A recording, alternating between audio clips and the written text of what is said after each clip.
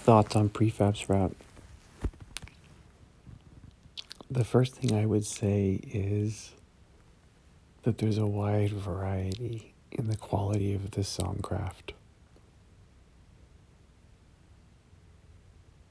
While I understand that King of Rock and Roll is meant to be somewhat of a novelty tune,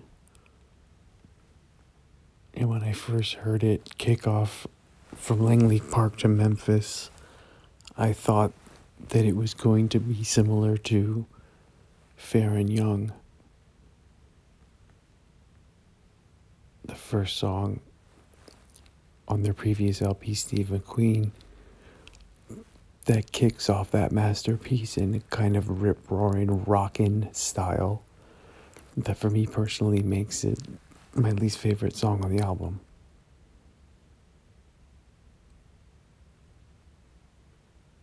King of Rock and Roll is absolutely the worst song on the album, from Langley Park to Memphis.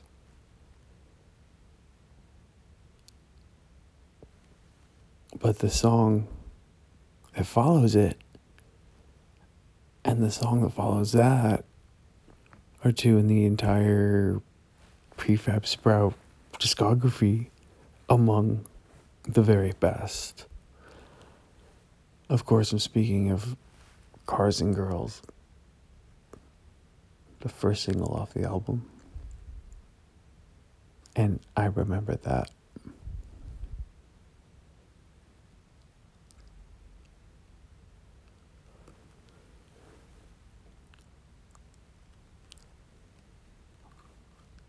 It's the potency of the vocal delivery that Patty is capable of when he's firing on all cylinders. It's something to behold. He's really very expressive and gets across an angst, an inner dwelling feeling that resides in all of us. And he pushes that across on a grand stage with little flourishes and murmurs and ums and ahs and ers and ahs, all that. He's really one of the best. And on Cars and Girls,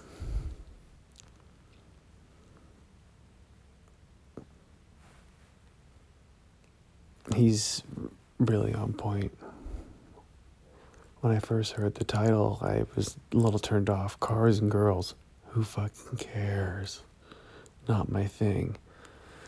But if you really think about it, you know, in the context of the Prefab Sprout mythology, if there is even such a thing, I don't think there is.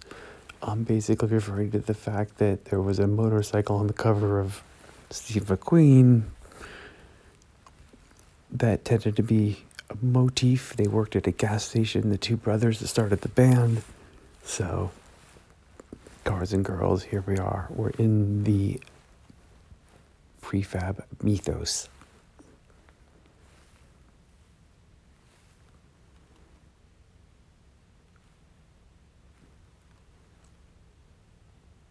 We have all been burned. You know, there's some classic lines in there.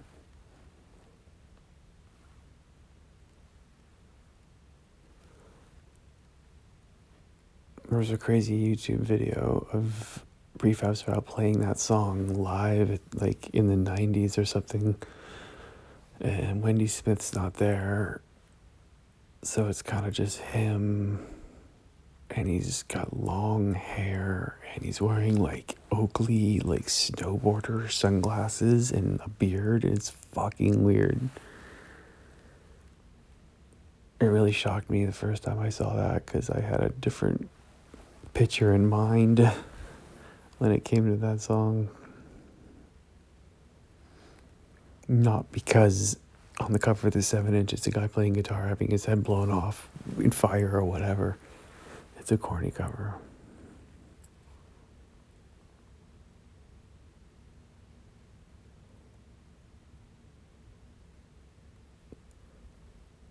but because it's just a powerful little anthem, I guess, about coming of age.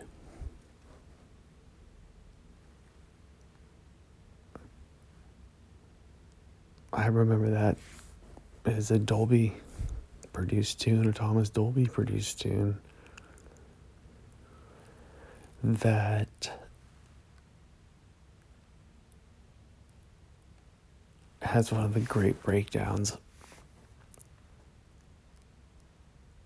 when the drums drop out and they throw some delay on the vocal, and you really get to hear the lusciousness of the strings and the backup vocalist they brought in, and it's just fantastic. The drums kick back in, but it's not like a big drop, it's just kind of smooth.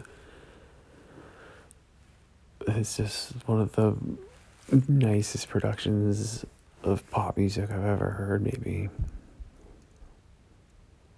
And it's one of those songs that once you hear it a few times, and Cars and Girls was the same way, it just, you really start to hear the intricacies and the real direct power of the kind of metaphor he's talking about with I remember that, and how great it is, like when you're hanging out or with old friends or your intimate ones and you have a moment where you both agree on something that happened in the past, and it kind of celebrates and cements that connection. I remember that.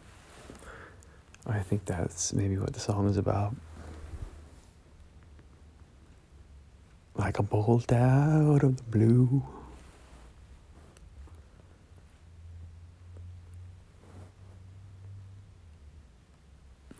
I mean, you can hear the soul influences, obviously, but throughout the prefabs, throughout Au revoir, I hear these kind of disco string influences. It's pretty interesting. I've read that Patty was into Stockhausen, soul, all of it. Obviously a literary guy, and his lyrics are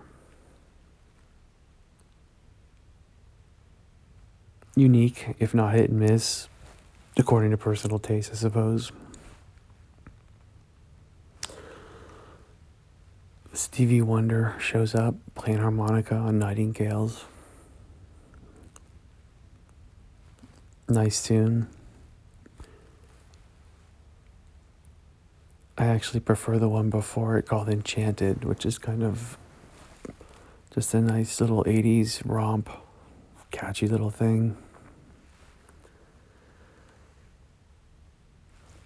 B-sides got Hey Manhattan, which was a single, not my favorite Prefab Sprout tune.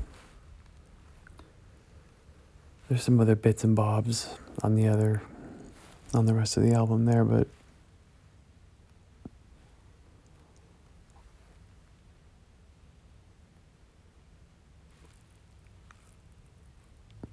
for me it's A1 or A2 and A3. They're always going to be the go-tos on that record.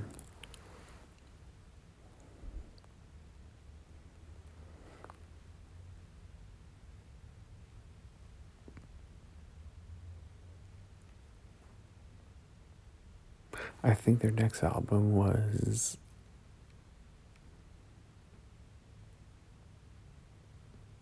Jordan the Comeback, unless I'm missing something. I know there's the protest songs, and that came out in 88, was actually recorded in 86, and was supposed to be after Steve McQueen. I'm not totally sure.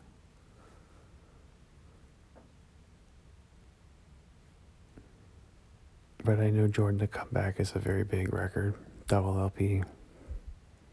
Huge, huge songs on it. Wild Horses, Looking for Atlantis, whatnot. But those are thoughts for another day. From Langley Park to Memphis by Prefab Prefab Sprout. March 18, 2021. Live for each moon out.